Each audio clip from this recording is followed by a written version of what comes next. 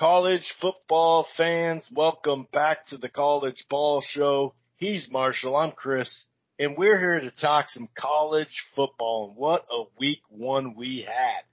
If you look at Thursday, we had in the two biggest games of that day anyway, and I'm talking about the backyard brawl and even Penn State Purdue, we had pick sixes in the fourth quarter, one for a game winner basically. Friday, we had some interesting stuff. And then that noon window on Saturday, my goodness gracious, all hell broke loose. UNC, App State, NC State. It's like one of their most hyped years coming up, and they damn near lose to East Carolina. So many crazy stuff. A rough start for the ACC. Beyond USC being a top-tier team, Utah and Oregon go down in the Pac-12. Man, it was crazy. We had a pretty damn good game. Well, let's see. Two out of our three marquee matchups, and I mean, ranked versus ranked, two out of the three games were really good. Georgia was like, hey, I know we're known for defense and everything, but we're going to light you up, and that's exactly what they did. So we're going to talk it all the way through. That LSU-FSU game, Utah-Florida, Anthony Richardson is supposedly, a Heisman Trophy candidate now. I mean, it was a crazy one. Very, very fun week. We on paper, it looked pretty good. It looked pretty good, and it went over the paper. It really did. I mean, this was crazy. And for week two, the rankings aren't out yet. I think it's because of the day off, today. They'll be out tomorrow, but we should have a few ranked versus ranked. But if you look at the single digit spreads comparatively from week one, it should be a bunch of hardcore barn burners. You know what I mean? Like, people just kind of paging through, oh, wow, that's a tight game. I'm going to watch that second half or fourth quarter. So we're going to definitely break it all the way down here on the College Ball Show.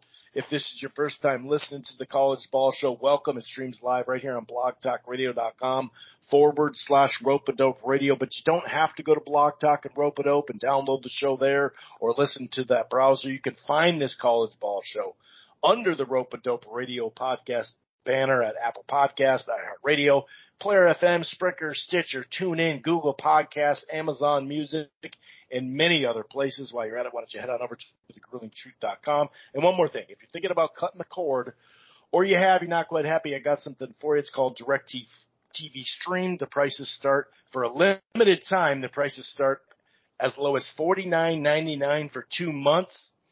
It's the best of live TV and on demand, no annual contracts, no hidden fees, plus you get to enjoy regional sports networks. And for a limited time as well, for 3 months, if you upgrade to the Choice or Ultimate package, that gives you HBO Max, Showtime, Stars, Cinemax, and Epix all included. That's Direct TV Stream. Okay, I'm going to go ahead and bring in my co-host, Marshall, and see how he's doing on this Labor Day weekend. It's Labor Day weekend, but we're working. What a freaking week one, my friend. Yeah, it was a good weekend of college football. I could have used a little more lady luck around the goal lines, but that's just my personal 2 cents. But yeah, no, it was fun. Like we were talking about last show, 5 years ago, we were praying for maybe one ranked versus ranked game that was respectable. And we had a handful of games this week that were ranked versus ranked, or just like really solid, fun matchups to watch. So the whole top schools scheduling cupcake schedules for the first 3 weeks of the season has really, for a lot of the reasons, vanished away. So yeah, it was a fun week of football. We did get spoiled with a Thursday, Friday, Saturday. Now we even got frickin' Dabo tonight going, so it's been kind of a 5-day week of football. So yeah, it's been a good start to the year, Chris. I'm happy, and Lane Kiffin's 1-0. Got it right off the bat. All right, in the first segment, I love it. Hey, you boys are rowing the boat too. The Gophers 1-0 as well, sir. Yeah, but I didn't say his name. You know what I mean? I didn't say his name, though. Minnesota Gophers, Ole Miss, running Rebs, you know what I mean? Or running Rebs, I said. I'm all over the place. I just called something college basketball earlier that, it's just September. We just got here. Real quick, though, it's official. Not tomorrow, not this year, not next year, more than likely 2026. 12 teams will be in the playoff. It's the highest sixth-ranked conference champions in 6 at-large bids. So the little guy with having 12 spots and also at least the 6th highest-ranked conference champ, and then also the SEC in the Big Ten as they expand into just, ultra leagues. Now there's 6 at-large bids too. So they can use some of them up as well. So I think it really it's basically, we've had all this talk about Cincy and Central Florida, and I'm not trying to just brush it off as, whatever, Cincy got their chance last year and they got beat, because plenty of, high caliber teams get beat in that semifinal round, and a lot of them soundly. So it's no shade at Cincy or anything like that.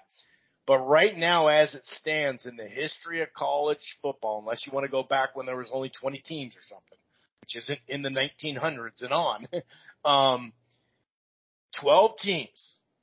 We went over what did we say, Cincy 2 years ago was like 8th. Central Florida was 12th. So they're getting in, is my point. It's the fairest, most legit opportunity, and that's what it is, an opportunity to win a national championship.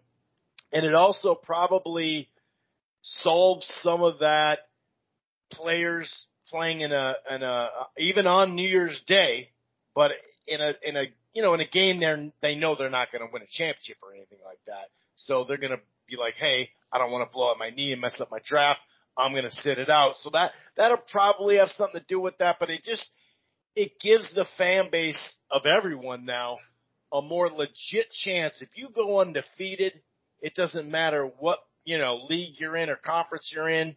I think it's, let's see the games play out, but at least it's like, all right, can we be done with that argument? Because literally it's the most fairest it's ever been in the history of over 153 years of college football. God, I did it again, Marshall.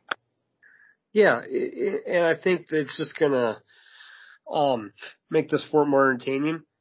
Now, the one point I did want to make last week is that you can argue that the last handful of years of playoffs have kind of been boring, but a lot of that's due to the fact that Nick Saban is just like a immortal football coaching god. It almost, Chris, kind of really like is the whole Tiger Woods effect on the PGA Tour. Like when Tiger was in his heyday, like people watched golf, but Tiger was like the dude that was like the favorite to win this all. I think that if Nick Saban had not had such a like complete, utter control of dominance over college football, sure, we might still be having a 14 playoff and people could be content with it. Because the biggest rip on the playoff has been the fact that, well, we watch these Final Four games and they're blowouts all the time. Well, it's not really so much that the 3 and 4 seeds are trash. Right. It's just the fact that really for the most part, Alabama and then spinning a wheel with either Clemson or Ohio State have been just a level above. Or Georgia. Really, yeah, or Georgia. Those kind of rotate. But honestly, if it wasn't Chris for Saban, I bet we would still probably have a 14 playoff.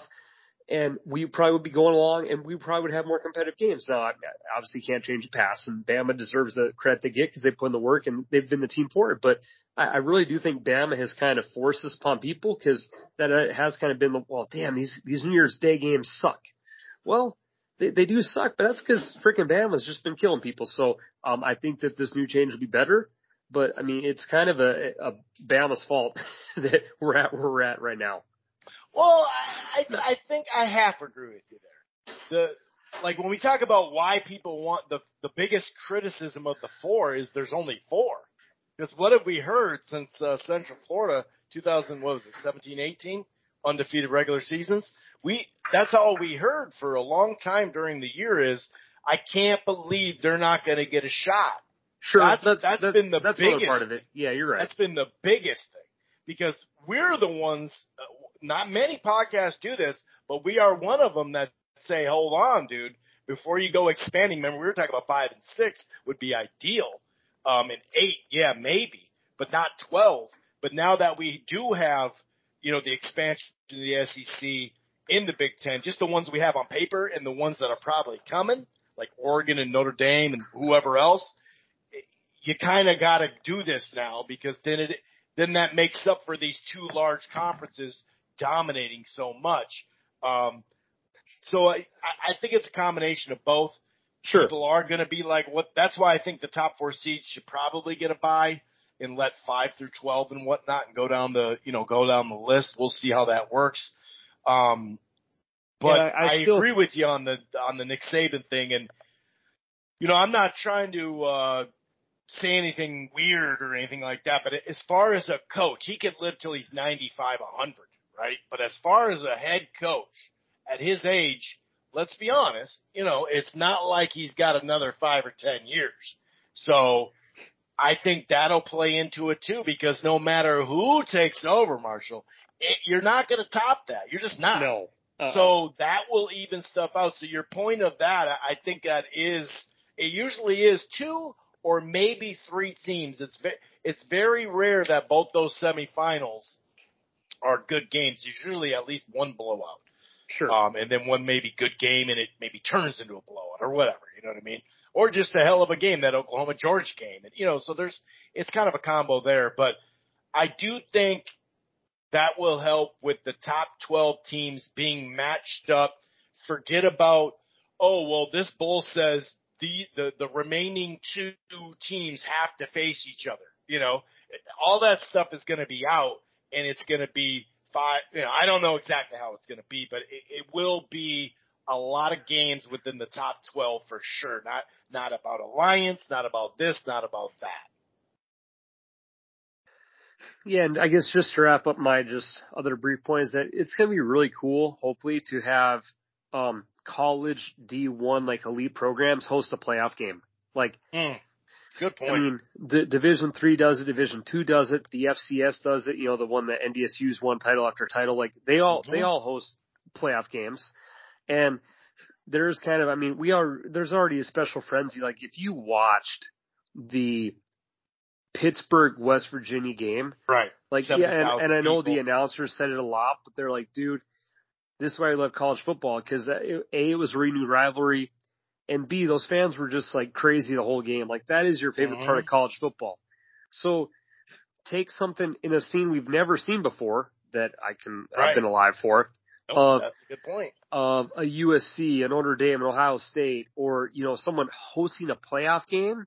Like the atmosphere it's going to be like a Virginia Tech or an LSU home game atmosphere, but like probably on steroids, just because that team's hosting a playoff game. So like the amount of credit that will be given to teams if they can go win a game like that, it's just, that environment is just going to be really cool. On top of already what we're talking about is going to be a fun new system, Chris.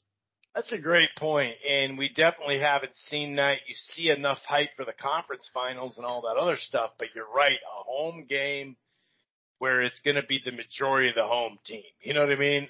So that is a good point. And an interesting thing about it, and then we'll get right into week 1. Usually with, the New Year's Six, like you have 3 teams that ended their season great, right? No one's going to really end their season great, And so that's going to be a little true. Different. Like that 5, but dude, we won the Sugar Bowl. We beat that team. Next year we got 17 returning. You know what I mean? So there is kind of like, now you could lose to one of these teams and they win the national championship, and in your head you're still as a fan going, yeah, dude. But that'll be a different vibe too, not having that there, because no one's going to win out in the top 12 except one team. So it's kind of an interesting little side note. But anyway, let's get into some of these marquee matchups. Then we'll get into that noon window and all that stuff. Well, Thursday. Let's do Thursday real quick. I mean, that was a fun, a lot of mismatches, of course, but like you said, the backyard brawl, the Pitt, West Virginia, Penn State, Purdue was a quality Big Ten matchup. We had 2 pick sixes in the fourth quarter, one with 4 or 5 minutes left. I think the Purdue one was with 8 minutes left. That was fun, man. I mean, to have those 2 games, and really they were marquee games that night because, those are big. ESPN and Fox were doing them. So that was just a hell of a way to start out. I didn't get to see a ton of action on Friday beyond a couple games, especially that Illinois-Indiana game that came down to the stretch. But just kind of piling into some of, on Saturday, I was not ready for, we talked about Georgia's defense and everything, and you could comment on the Thursday stuff and all that too. But the Georgia defense is what we were all 9 players gone, 5 in the first round. But then they're like, hey, by the way, we have an offense and we're going to, on our first 7 drives, we're going to score touchdowns, the largest win in Georgia since in their history. Since 1936, I think, when they started keeping track of it, or is that when Georgia started? I don't remember. But against a ranked team. I mean, that blew me away, Marshall. Yeah, I mean, the Thursday night game, it was fun and I'm still torn because I love listening to Gus Johnson. I still hope one day he comes back to college basketball. But so when I saw he was doing Purdue Penn State, I was like, dude, I got to watch this game. But then on the other hand, I hate Joel Klatt because I feel he just talks too much. Maybe it's because he knows Gus Johnson's like one of the best announcers of all time. But so I'm always torn of just mute it and put some music on or something. If you can't watch the game because of Klatt. I mean, I love Gus, but I feel like Joel Klatt's like, dude, I'm working with a great guy, but I'm gonna prove my point over and over again. No, it's true though. In that game in particular, he was repeating a lot of the same stuff. I did notice that. And he's offering his insight, but it's like, dude, can you have a word limit? But man, Purdue had that. They were afraid to kind of run the clock out, like they were trying to ice the game, Chris, by passing. And we saw that last night with the LSU Florida State. Is that how do you finish a game? And most teams do it by running out the clock, but Purdue was like, we're going to pass out the clock. And that didn't work. And then it came back to bite them. And but so that completions happen, and all of a sudden there's stuff on the clock. Yeah, and it's hard to run out the clock with incomplete passes. That's normally not how the system goes. But I get your DNA is passing, and it just didn't work. But that was a fun one. And you're clutch comeback from Penn State, though. Clutch comeback there were 7 lead changes in the game. It really looked like Purdue. Okay, it's over. Yeah. But nope. Penn State did make. I mean, that drive was really impressive down the stretch. It really was. It was a very good drive. And same with West Virginia Pitt. Man, Pitt had. Me and all my buddies picked them and bet them, and we picked them by 7, so we pushed our bet. But man, that was a very stressful push because there was so many, I thought, just like boneheaded mistakes by Pitt that first game, and it was just a lot of defensive lapses, and that was what a lot of people said would be the strongest point of their team. And I thought that Pitt's quarterback looked a little rough, but again, you got to remember that a lot of these quarterbacks who we watch play this opening week are not from that school, and maybe this was their first game. There's no preseason either, right? No, and this is the first game with their new head coach, but nonetheless, you're still expected to win. But yeah, I thought that Pitt they had their ups and downs and many more ups and downs, but they ended up getting a win. And again, I hope those teams play each other again because even though I really know allegiance to either team. You could tell how much that meant to the fans, and there were a lot of people in the crowd. They showed up wearing shirts from past games with references of scores and stuff, and how they really don't like each other. So that was cool and good for the sport to have a renewed rivalry. And yeah, that came down to a pick 6, and yeah, those were 2 really fun games. And like you said, Friday wasn't quite as exotic as a matchup. Now we did cash our crafty game of the week. Sir. Hey, we're 1-0. They covered the spread by 23 points, a 30-0, a clean sheet to go into soccer. Duke pitched a shutout. So that was a no-brainer. And TCU came through for me on a nice little wager. So, I know they've gotten a little bit of hype this year. And for one game into the season, they won and Kansas. I think the Kansas over-under, Chris, was like 2. Okay, hold on. What are we talking about Kansas this part of the goddamn show? That's at the end of the week recap. What is going on here? How often does Kansas win a game 56-10? You know what? It's my fault. I brought up basketball. That's fair. So if you have an over 2 win season total for Kansas, you're halfway there. Now I don't know if you're going to see another one. Now on to what people care about early in the recap. Moving on to Saturday, yes. Well, honestly, that Kansas marquee score matchup. is Let's talk about the marquee matchup. That Kansas score is about as good as the Georgia score. Jesus, I didn't see this happening. The Georgia QB took a lot of crap this year because I even said last week on the podcast, like, you had one of the historically best defenses of all time from numbers wise in the last couple of decades. And maybe that's why the offense was good. Well, for this week, the offense looked really, really good again. Beating Oregon 49-3. The spread was ranging around 16-17. I don't think many people, as Chris, saw a 49-3 outcome. And then the other game, man, I'm kicking myself too, because the whole weekend I was telling myself, I said, I have no reason to think this, but I should bet Notre Dame. Like, it was one of those things in sports where, and you know, if you gamble, like when the whole world is picking one team to win, a lot of the time, said team doesn't cover.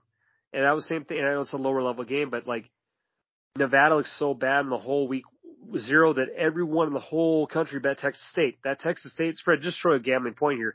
Texas State opened as a 7-point dog, and they finished as a 2-point favorite.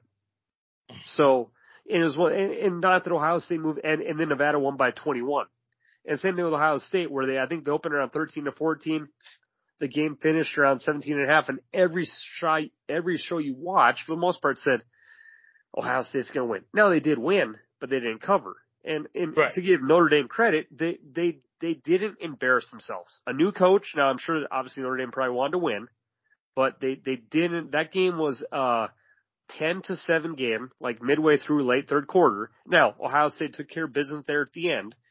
Second half, yeah, they held Notre Dame to 72 total yards, 246. They outrushed them, and that's without their star receiver too.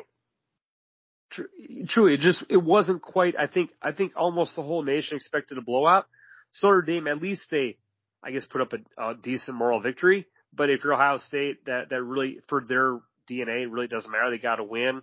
It maybe wasn't as glamorous as people thought, but you got a W. And if you're a Notre Dame fan, at least you competed in a game and didn't get embarrassed like a lot of people thought you would be embarrassed. So, yeah. Well, and we did talk about, and it came true, Ohio State starts the season slow.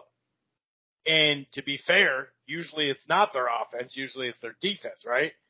Usually it's like, all right, they won 42 to 31, sure, that type of thing. Usually it's their defense, whereas their defense came out looking pretty damn tight. And so if Ohio State starting slow, it means their defense is good to go, but their offense needs a little time, especially missing, oh boy. It's like, that's a pretty good sign. But either way, C.J. Stroud in the second half made just a couple of plays where you're like, okay, that was a big play. And obviously that almost, 6 or 7 minute drive, 14 plays, 95 yards in the fourth quarter. That really, he made a couple of plays that were like, okay, that did it. He's playing a tough defense, obviously. Notre Dame, like you said, showed up, no doubt about it. But in the same breath, it was kind of funny how it was their offense that took a little step back or, a little warm up. But as a team, they still needed to warm up. They ended up winning 21-10, but like you said, it closed at 17-ish. So that was pretty big. Let's talk about 2 other games, Utah and Florida, and then the Hogs, the Razorbacks, holding off Cincy down the stretch. Jefferson got a little banged up in that game too, but Utah, the story of that game, Marshall, 2 separate first and goals inside the 5-0 points. Wow, that sucked. Is Florida for real though? Is Florida like, should we start going, now wait a second, hold on? What'd you think of that? Obviously, both of us lost money. For them to say they're for real, I don't know. Maybe they'll have a better year than they've had because honestly, it feels like it's been, oh God, it's been over a decade at least since they've been like a legit contender in the SEC. Feels like they keep picking the wrong coach. Like they're always going to be a team that's going to win anywhere from 6 to 8 games for the last handful of years. But to be a recognizable force like they used to be in the 90s, like I think maybe Napier can do it, but he's still probably going to take them a minute to, get the recruits they need that the prior coach weren't able to get. But hey, you got to win, and you beat a team who kind of was a lot of people's dark horse favorite to go to the playoff. And now if you're Utah, man, that's a tough one to swallow.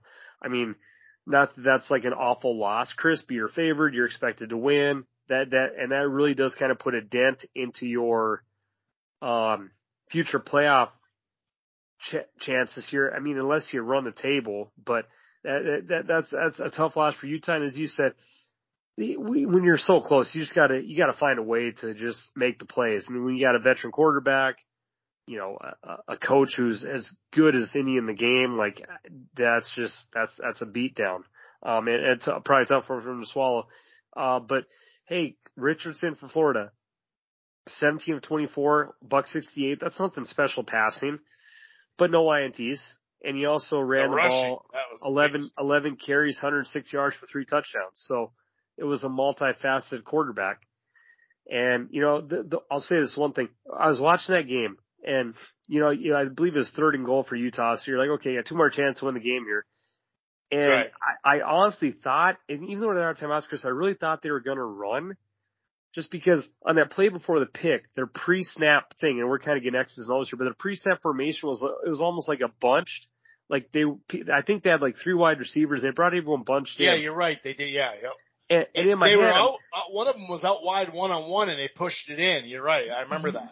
Yeah. And I was like, well, I said, damn, maybe they're going to run because they had time to run too. Mm-hmm. Yeah, you're right. That's true. But in my head, and again, I know I'm not Whittingham. I'm not a college football coach, but it's like when you got the whole goal line and Florida was literally camping on the goal line, it's like, why you bunched everyone in? Because when you threw the pick, there was like, it was a weird play call. Yeah. In the middle of the field too. Yeah, you bunch everyone together with a defense that's stacked on the line. And then when that quarterback, you obviously forced it.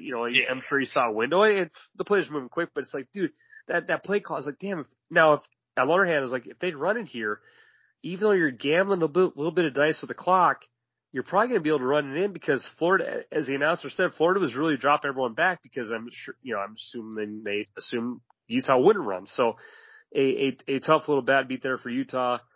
Again, if they make that pass there, it's highly unlikely that they lose the game because they would have had to just fend off their own end zone for like 25 plus seconds. But yeah, hey, a good win for Florida, probably one of the best starts of the season they could ask for.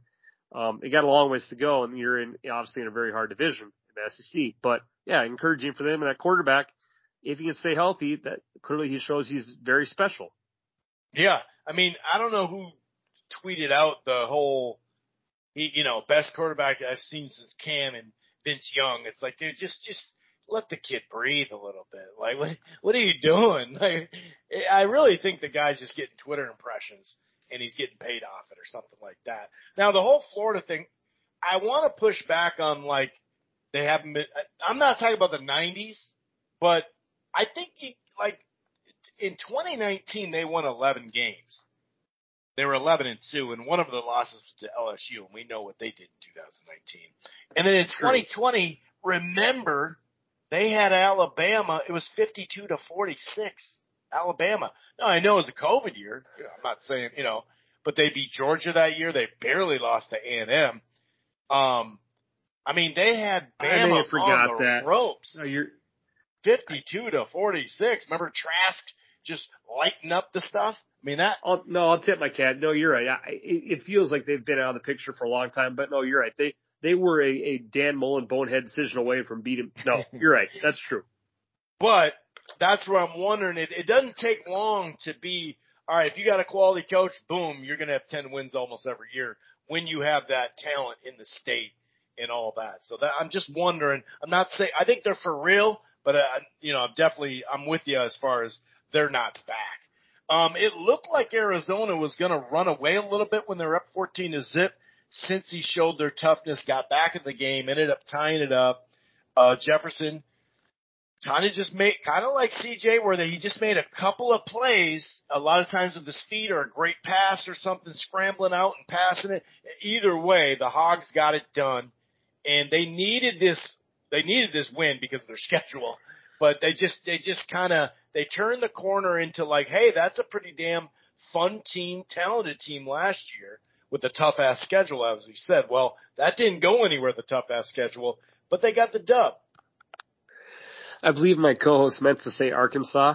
I know he said Arizona, but yeah, the Arkansas Razorbacks. I said Arizona? Yeah. Jesus. Another quality basketball program. So I guess I'm just stuck on that, dude. Yeah, I'll try to get some basketball lingo in here later today too. Like we said, that was when they had to have. They arguably, and I'm not confirmed 100%, but they have one of the, I would say, top 5 toughest schedules in the country this year. So winning that game for them on this past Saturday was the one they needed to have, because I think their biggest freebie of the year is a Missouri State team, which is a cupcake game, but at least they're like a decent cupcake. Like, dude, that Arkansas, like going to BYU, like that Arkansas schedule is insane. So I'm happy they got the win. It is fun. They're kind of like almost like the got that 6.5. Yeah, they're almost like, they covered too, but they're almost like kind of the Cinderella story of the SEC in regards to where I say that by, like, they're not Bama and Georgia, but it's like you see them every year. It's like, damn, they're getting better and better and better. So maybe. So they're like Butler. Oh wait, no, forget it.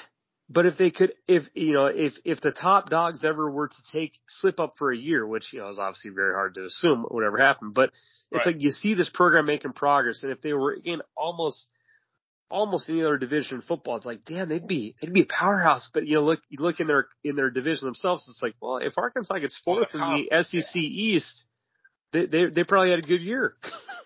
Right. But hey, credit to them, good win. And hey, for Cincinnati, you got new coach. You had to replace a lot of defensive players. In your secondary, you got a new quarterback. Like, obviously, you probably wanted to win, but that wasn't a bad loss to have to start off the year. It's probably a new regime of people that have taken over, and probably to be encouraged by a solid little comeback push there in the second half. So good for them. And, I'm sure they'll probably be a team that's going to be camping around the high teens to 20s, probably ranked all season.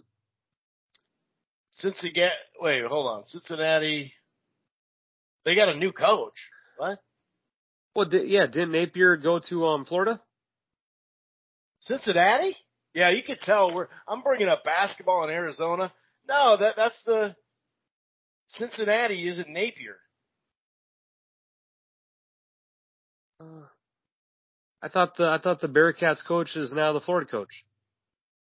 Oh, okay, maybe. No, isn't it? I thought it was that dude from Ohio State that transferred over there a long time ago, Cincinnati. That big dude. He's still there. He's still on the sidelines. Yeah, you can tell it's early in the season. Luke Fickell. Luke. Oh, okay. Yeah, we're just rusty. Oh, Ray. At least you're in the right sport. I mean, shit. Anyway. But you're right, though. You're right about that. They did replace a quarterback and a secondary. I know that. Well, yeah, we got that. Yeah, we went over that because that defensive end too. I mean, they lost 6 guys to the pros. On their defense. It's not like they could just recoup like it's nothing. True. And they didn't give up a bunch of points. For college football anyway. But what about that frickin' the noon? Now I'm all out of sorts here. I'm all Googling shit like, what? Hold on. But the noon window. I mean, we had the Houston UTSA. We had 40 points in the fourth quarter for UNC App State. For App State to frickin' come back and have it where they had it. 65 or 50, 56, 55. Say F it, and I want to know your thoughts on that. F it. I'm going for the 2. They drew up a perfect play because the guy was wide open. Receiver came through the back, popped open, little backdoor stuff, wide open, overshoots him. And then on the onsides, okay, we'll try the onsides. Like 3 dudes got just completely melted. Like they got destroyed. North Carolina special teams they put 3 dudes on their back. And then UNC scoops and scores like, okay, here we go. We got it. It's over. Game over. What, 2 plays? I think it was 2 plays, like 20 seconds. Boom. Score, no problem. A 2-point difference. Like that was, I'm sweating just, explaining all that. That's not even mentioned in the NC State and East Carolina game. Crazy noon window, man. Yeah, that every time you saw the NC App State score, it's like it just kept going up and up and up and up. And like if you bet the under on that game, man, I think that bet was over like midway third quarter. So, right. And honestly, Chris, that's really the way that North Carolina has played football for the past handful of years. Like they're pretty much, they're going to have an elite offense with a quarterback that's probably going to be like a pro prospect and with a lot of wide receivers. And hey, I think that is kind of the Carolina way of, hey, let's try to, win games 56-50. And you're right. That was a perfect play. And that running back was literally walking into the end zone. And then on that onside you can't kick, really say, they shouldn't have went for 2. No. Well, in a game like that, like there's no conference on the conference down the line, like like you why not? But then even after the onside kick, where 3 guys do get imploded like they were little kids, you even got the ball back again, and then to finish the game, you got stuff like your 2-yard line with like a quarterback fumble. Like, man, that game is one where you just sit back, enjoy. And just love college football where, hey, there ain't a lot of defense going on, but the offenses are calling the shots today, and let's just sit back and watch this, and it's going to be a fun football game. And that might have been 40-22 in the fourth quarter. Appalachian State, 6 touchdowns in the fourth quarter, Marshall. This is, it's one shy of the FBS record too, which is crazy. Combined points. Do that, yeah. But then you turn around and get the Iowa game. Like, that's college football for you right there. Iowa, South Dakota State in this game. Like, what the hell? And then what the hell was going on with everything under the sun, special teams, East Carolina, NC State? Because this is supposed to be a big year for NC State, Marshall. Honestly, I think every preseason podcast I listened to was all giving hype to NC State about how this could be the year they're contending to win it. Like they're up there neck and neck with Clemson. Like, this is their year. So, you gotta win. And to give ECU credit, ECU is a respectable, like, mid-major team to tie in basketball here. Like they're never going to like win the Rose Bowl or anything crazy, but like they are a team that every year they're going to win you 6-7 games, and like they're not a bum school. Yeah, last decade they put out some good years and put up. They normally pull off like an upset each year, and they're Virginia respectable. Tech, I believe they beat a little while ago. Yeah, you're right. Yeah, but again, as we saw, like even that game last night, with college football, you're right. You don't get the preseason scrimmage like the NFL does. You don't get the preseason games like you really, a lot of times you got to roll out week 1, and it's maybe not which team is the best team, but it's which team will F up the least.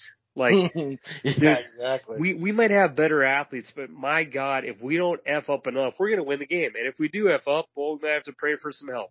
Because that Florida State LSU game last night, my God, that's probably one of the worst games those teams will play all year. But again, you're in a big game, like even NC State, ECU, like that ECU crowd was going crazy. Like that was kind of a huge game for them to start off the year. Like, it's just which team can handle the situation better. And when we watch college football, like in week 6 from now, Chris, you're always going to have some craziness in college football. That's why we love the sport. But a lot of the miscues will be, you assume, to like a lesser degree, or, like we'll still have our Carolina, App State games, but the special teams blunders, like those are things that normally get, flattened out throughout the year for the most part. Yeah. As far as the top tier teams, like I mentioned earlier, USC took care of business. They got maybe more of an interesting match coming up this week with Stanford. I think they're favored by 9, but Utah and Oregon suffer road losses. So, it is what it is. Shit happens.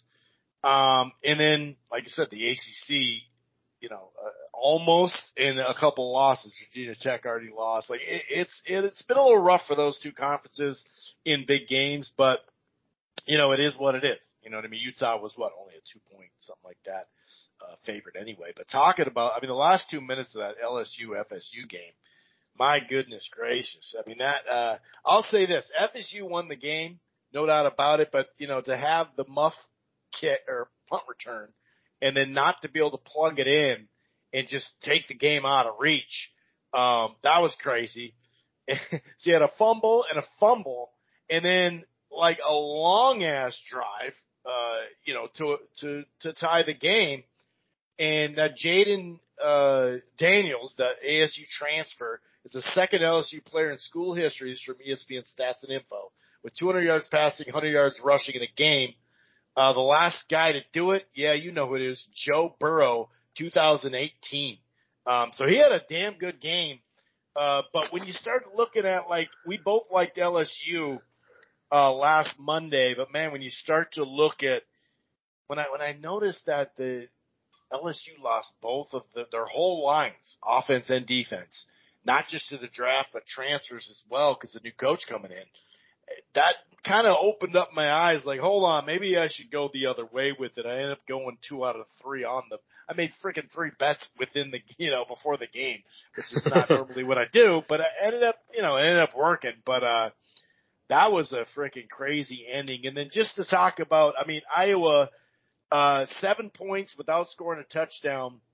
It's the first time that's happened since 2000. You mentioned, South Dakota State is a quality program at that level, and a combined 16 first downs and 21 completions.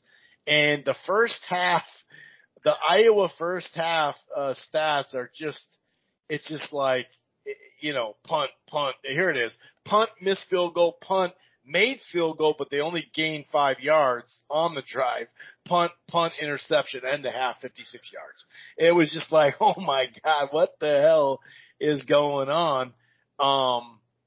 Yeah, and now you look at, we're going to talk about this Iowa State game in a second, but that over-under starts to make you go, huh, so we're going under, even though it's a low-ass over-under for obvious reasons. But any other stuff that you want to talk about? Because we did have that 12-team discussion at the beginning, so we do got to pick up the pace.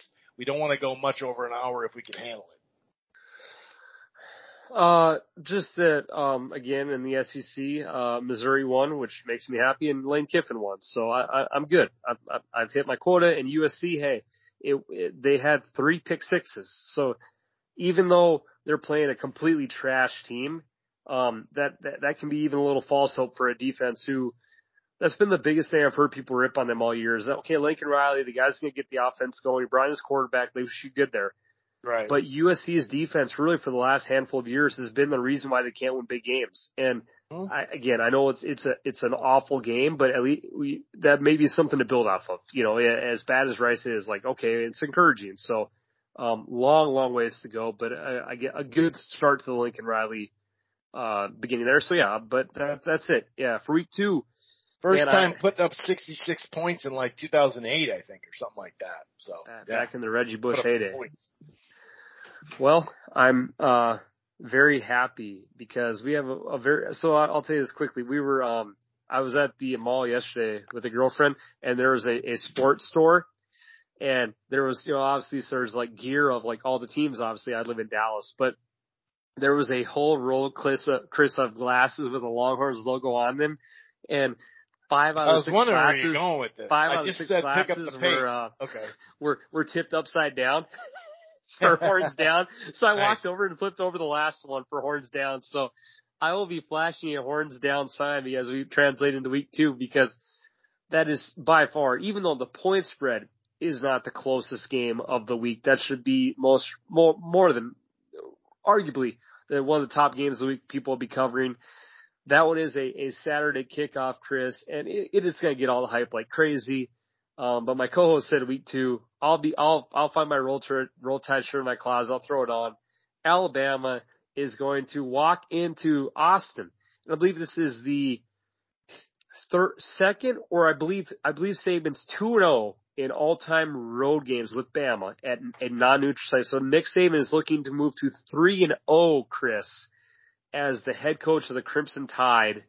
Do you see anything stopping? That's the question. The one fun thing on Twitter is apparently the Longhorns quarterback's car got towed from the game he played this past week. So I don't know if there was someone trying to piss him off, but it's. Well, and I heard the Virginia Tech got some stuff stolen from the locker room too. So they got cars towed and everything. Like, what the hell's going on? I don't know. It's more of a basketball because it's a little locker room thing. You can sneak in and out. You'd think a huge football thing would be a little bit tougher, but I guess not. Well, every year at the beginning of the year, is Texas back, or they get a big win? Is Texas back? I saw a little out this year. Are they back? Dude, they lost 7 straight games last year. And one of them was to Kansas, for Christ's sakes. Like, why are we talking about being back? Like, you talking, did they go somewhere? Like, were they out of the country? Like, what do you mean back? Like, they're not back anything. Come on now. No. But let's get to a game that's not a 20-point spread, shall we? We have a couple. Do you think Texas covers? Yeah, no, I think Alabama will cover that. Yep. Okay. I'm going to bet that. Okay. I'll probably join you on that too, sir. I mean, we better do it in a hurry, though, because it's just going to jump up. And it gets a little, feistier. So right now, there actually is going to be more ranked versus ranked, like Kentucky and Florida. We know damn well Florida's going to be ranked, correct? I mean, that's going to be impossible for them. Sure. Ranked.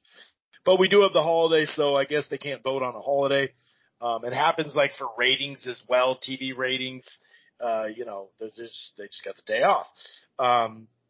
So let's talk. That's kind of like one of the leading games right there, just because it will be ranked versus ranked.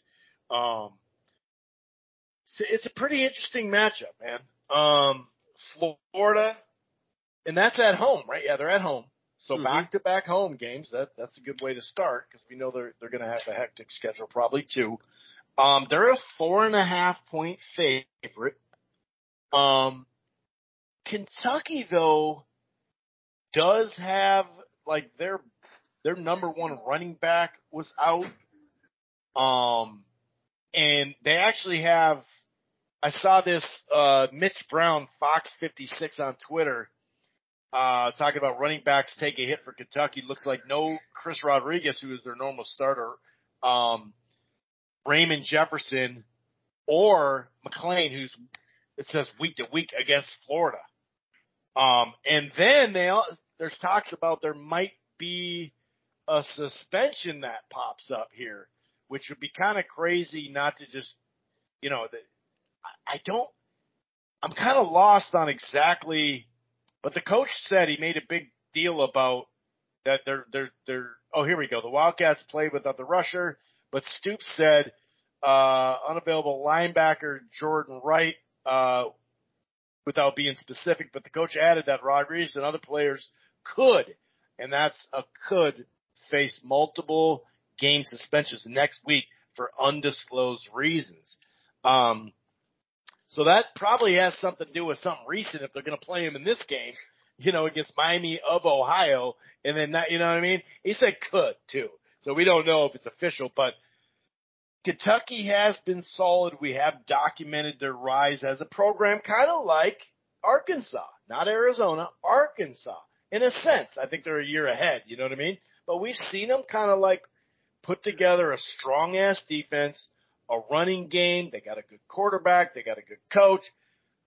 What says you about this? Are we ready to just give Florida the win here? They're at home, but if they don't have their running backs, that gets a little rough too. I think the past 4 to 5 years, I think it was like 5 years ago when Kentucky actually beat them for the first time in like 25 years. And since then, like almost every time these teams play, like this is close. I think this is like one game where like Kentucky got their ass kicked by Florida for like 30 years in a row, Chris.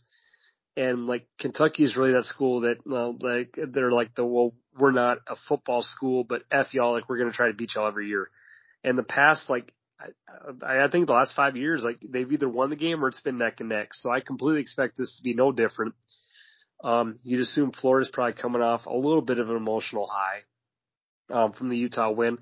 Mm-hmm. So yeah, I just don't see why Kentucky wouldn't put up a good fight. They play solid defense. They play ground and pound. You're bringing back Levis as a quarterback. Like this should be a great game. But yeah, it wouldn't surprise me whatsoever for Kentucky to win just because they play them. This is. I think like this that is 4.5?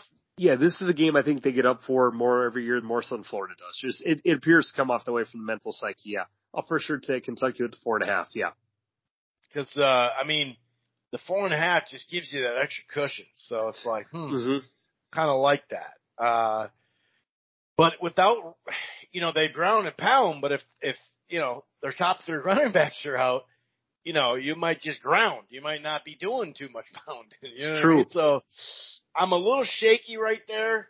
Although if you let that 4.5 go, that could get a little funky too in a tight game. But yeah, that's a pick'em type game right now. I normally would do Kentucky or pick Kentucky in this game, but I like the odds still. But I'm gonna pick Florida to win it in general. But I do like those odds for Kentucky to sneak under with that 4.5. Baylor, as it stands right now, number 10 Baylor and number 25 BYU. BYU is a 3.5 point favorite. How do you see this one going down? Because Baylor really, BYU's been here steady, and they'll pull up upsets and all that. Speaking of good quarterback, they got one. But Baylor really turned the freaking corner last year, didn't they? So are they going to keep that good vibe going and maybe pull an upset here, or this feels almost like a pick'em game, especially at BYU?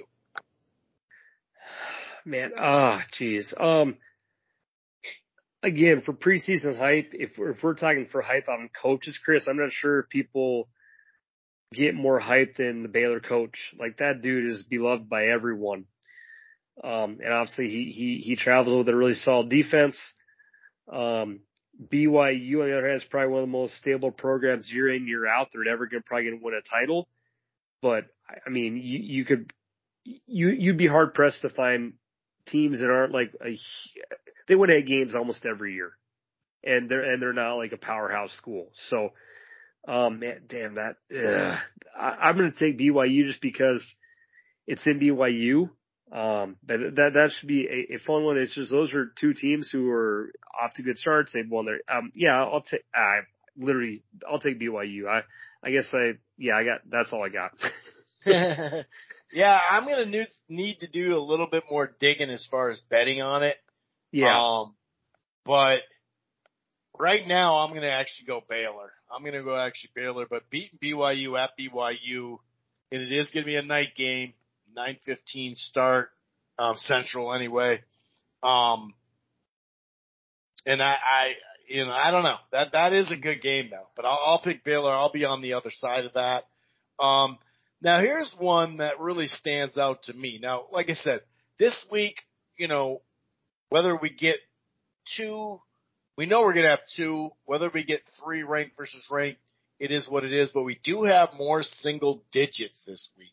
Even inside the top 25, but overall, as far as spreads. So as far as competitive games, once it's a competitive game, it gets in the fourth quarter, especially college football, you never really know. But here's a game that kind of stands out that already went down a 0.5 point, I think. Tennessee, the favorite, 6.5 at Pitt. What do you think here? Tennessee is this the year they finally kind of turn the corner and have a solid ass year? Because we've seen, this glimpses of it, and they got this quarterback. They got this. They got this. But then they kind of fall short. They never really do come all the way back and have, a 10-2 season or whatever. I'm not calling for it, but what do you think happens in this one? Because this one's a tough one. Tennessee, I think it opened at 7. I mean, this is kind of crazy. I'll take Tennessee. I think that team's offense is really just going to be explosive this year. And I think that Pitt, at least off their first game, made way too many, in the Marshall Rhoda opinion, way too many defensive mistakes, whether it was bonehead plays or stupid personal fouls or the biggest thing they said was their D line was impressive. Their D line got pushed around a lot, I thought, by West Virginia. So just based on week one reactions, I think that Pitt was a bit overhyped. I mean, they won the game, but I wasn't impressed. So I'll take Tennessee. And this is the most hype, and I'm by no means a Volunteers fan, but this is the most hype I think this team has received in a really long time. So I think that I'm just going to ride that momentum out with them and assume they get a win. You still feel the Lane Kiffin stuff though from it? Is it still? Well, I mean that dude some? almost he went there for 1 year and almost beat Bama, lost Bama by a field goal, and a couple of tough beats there. So the key thing is 1 year. Anyway, according to ESPN's Football Power Index, Tennessee 54.1. What about the spread though? I don't think Tennessee is just going to go in there and win by 6.5. But I'm with you. I think Tennessee will win 65.5. Are you going over on that? It feels like it'll be over, but man, this early in the year, 65.5. It's like, I'm not ready for all that. This isn't the Big 12. What's going on? Well, I mean, West Virginia hung a lot of points on Pitt. Mm-hmm. I could see Tennessee dropping 40 if they're really clicking. So then what? Tennessee's got to drop, 40, or then 40 to Pitt's got to drop, whatever. Yeah, 40. Yeah, it would. 40-27. Yeah, it wouldn't be impossible. Yeah, I would rather take the over in Tennessee if I had to than take the under. I'll say that. That's fair. All right. Number 14 USC, both undefeated. Okay, wait, they're 1-0. USC 9-point favorite on the road, and we know Stanford is a crazy. Okay, it's actually the home field doesn't really exist in Stanford, even when they've been great. It's a small stadium. They're reading books while they're watching. Like, it is what it is. You know what I mean? It never has been a great atmosphere. It's just cool that they've been awesome or competitive or very good or whatever. But of late, they have taken a step back, of course. I was more speaking the last 10, 12 years or whatever. But this is a nice little road test. It's definitely a rivalry within, these two teams of, in the last 10 years. USC. I mean, this is a good time. You think they're just going to outscore them? You think they get the job done here? How do you see your Trojans handling it? They never ever seem to beat Stanford easily. That team, Chris, so they always cause them issues. Whether we're there or at USC Stadium, like that team, they always have issues with them. And there's been a lot of good USC teams that, So I will never get confident against that team just because I've seen that story way too much, my friend. I think they'll win. I think it's going to be like that with Wisconsin when you play them in a couple of years. They're built pretty much the same. No shit. So I mean, I think the I hope they win. I mean, I think that this is one of the lesser talented Stanford teams we've seen in a long time. But even USC is like, I mean, they have the college football analyst is extreme, but Stanford has the record of college football of winning as a 42-point underdog in USC. Like, that's the biggest record of upset of all time. Like Stanford always causes USC problems. So I would no way in hell bet that game. Maybe tease USC down, make USC a 2-point favorite and bet them that way. I would do that. But that 9-point spread is that's scary for that matchup. That's a doozy. He hasn't been there that long. I know he's got a house. They bought him a house, but that's not going to win him by 9 points that easy. No. So just kind of going through these games as far as the hardcore barn burners against the spread, upset of the week, that type of thing. A lot of people were high on Louisville. Now they're not going to win at Central Florida, who had a mediocre year for their standard last year, lost their quarterback, and they're a 5.5-point favorite. It kind of makes me scratch my head and go, is week 2 going to be different for Louisville and they'll just come out and look better and all that? That one's kind of got me. Appalachian State just, put up some points. Can they stay within 17 on Texas A&M? A&M, this is I'm not going to say make or break year, but you take steps, you get a nice upset, you challenge teams down to the wire and all that, but at some point you got to take the next step.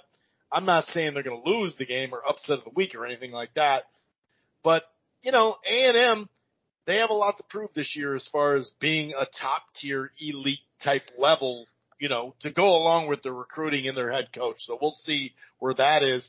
Upset of the week, Houston and Texas Tech. Texas Tech is a 3-point favorite.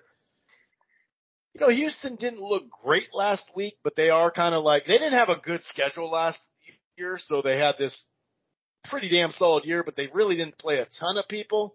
I know they played Cincy and all that. That was their loss, but I feel like Houston, even though they're ranked 24 right now today, we know that's going to change, but Texas Tech, I kind of feel like Houston is gonna go over the top of that. You could name a handful of games too, but let's both talk about this. Iowa State, Iowa. Okay, Iowa State, Iowa. This is my co-host always reads this power index. According to ESPN's power index, 58.7% that Iowa State goes in to Kinnick Stadium and gets the job done. And when you see the over, so the over-under, BetMGM had it at 40.5. Since 2006, there has been 22 Iowa games with a total of 41 or lower. Over is 13-8-1, including 8-3-1 since 2013. And this dude, Andrew Doherty, says, I don't care. So, 41.5, baby. What do you think's going to happen here? We know it's going to be a tight game. We know it's rivalry. So that means it's already gone up, right? It's already gone up a notch. If you'd opened at 40.5, it's at 41.5 right now, or went up a little notch. Oh, good Lord. I watched the Iowa game, I think from mid-third quarter on, and I didn't see Iowa I think I saw them get one first down. Were you doing your laundry, or what were you doing when you were watching that game? You taking a nap, because there was plenty of nap time.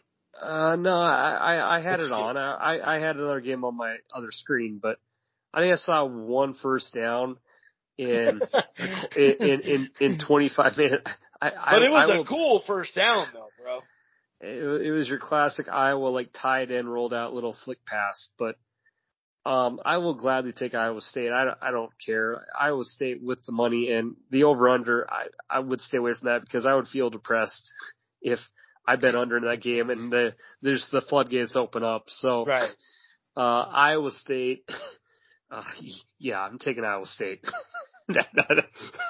I'm staying away from what you just said, but I'm going to go with Iowa. I don't know why. Maybe they'll use their punter and they'll do a bunch of fake punts or something like that. Does the punter have a good arm? Let's look back into this punter. Did he play high school football? Because if he did, they could do some trickery here. You know what truly is amazing? I was texting my group chat, my buddies, and that Chris, they've been a consistent top 20 program every year since I've known you.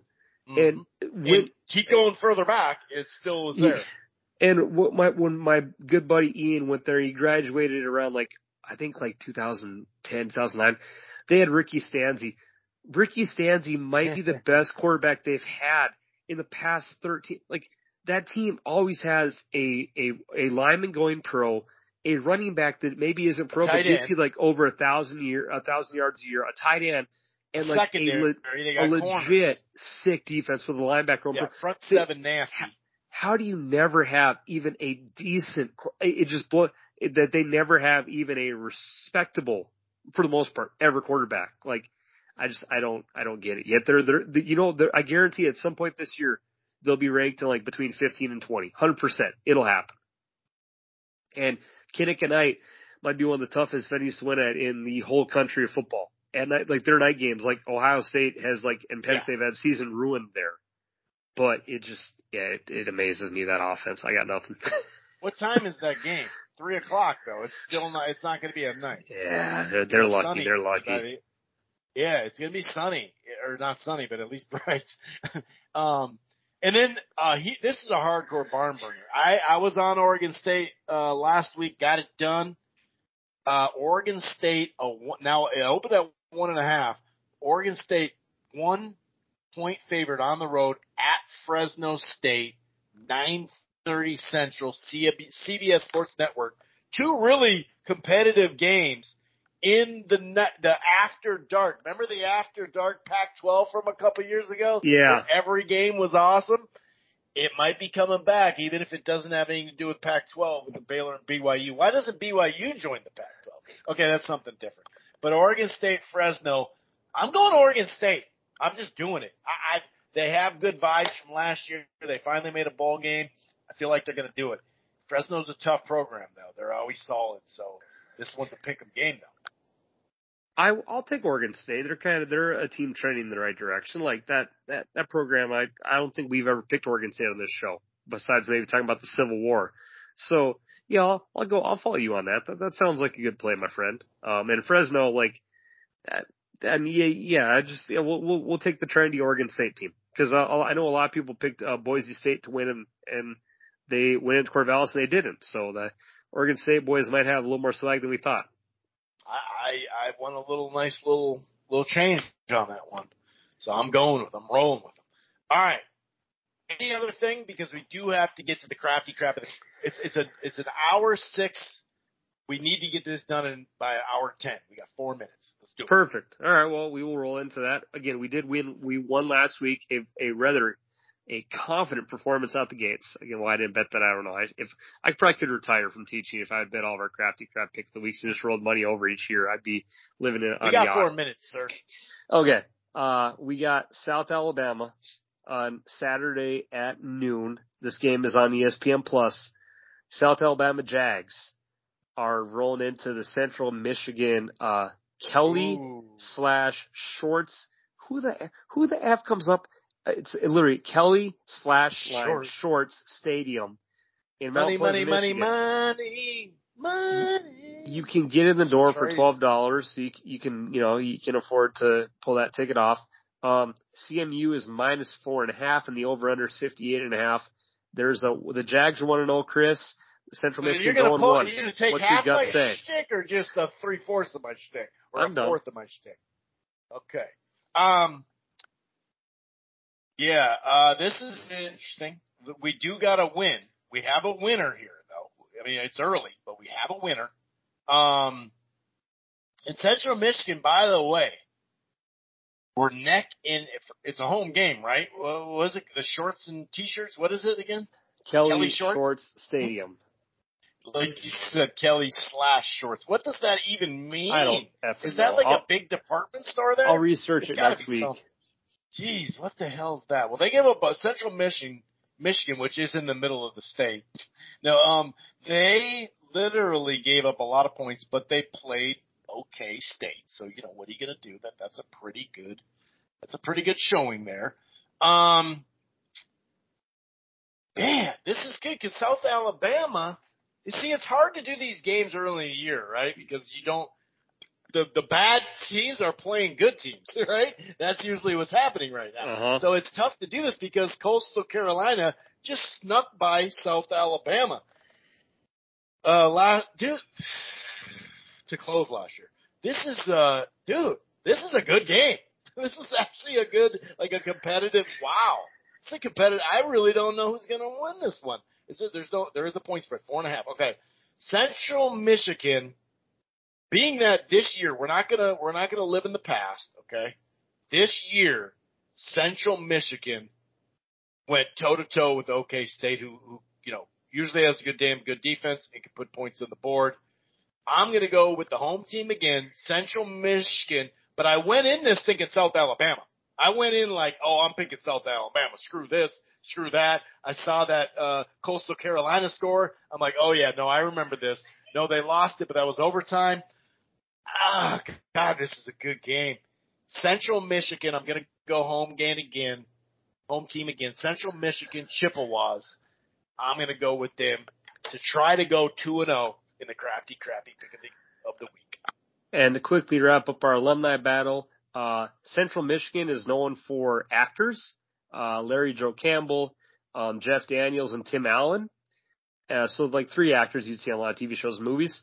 And South Alabama is more known for baseball. David Freese was a Cardinal great in the World Series, Juan Pierre, and Luis Gonzalez, another World Series guy.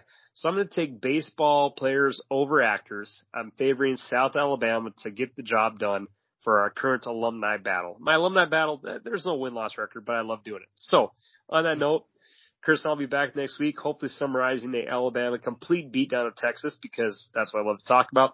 And on that note, enjoy the nice weather. Enjoy football second week. We'll be back next Monday. The boys are out tonight. Peace.